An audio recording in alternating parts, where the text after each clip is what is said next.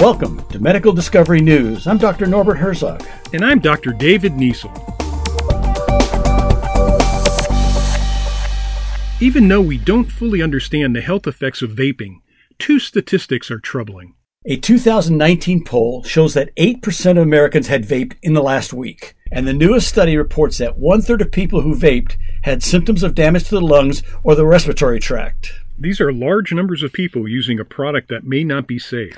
It's even more concerning for high schoolers, where a survey shows 28% of them had vaped in the last month.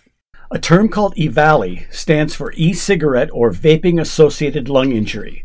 The symptoms are cough, shortness of breath, chest pain, or GI symptoms such as nausea.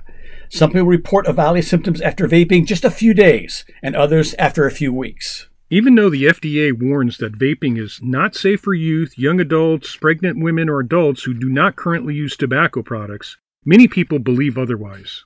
The FDA has also not approved vaping for smoking cessation, even though that's how it's marketed.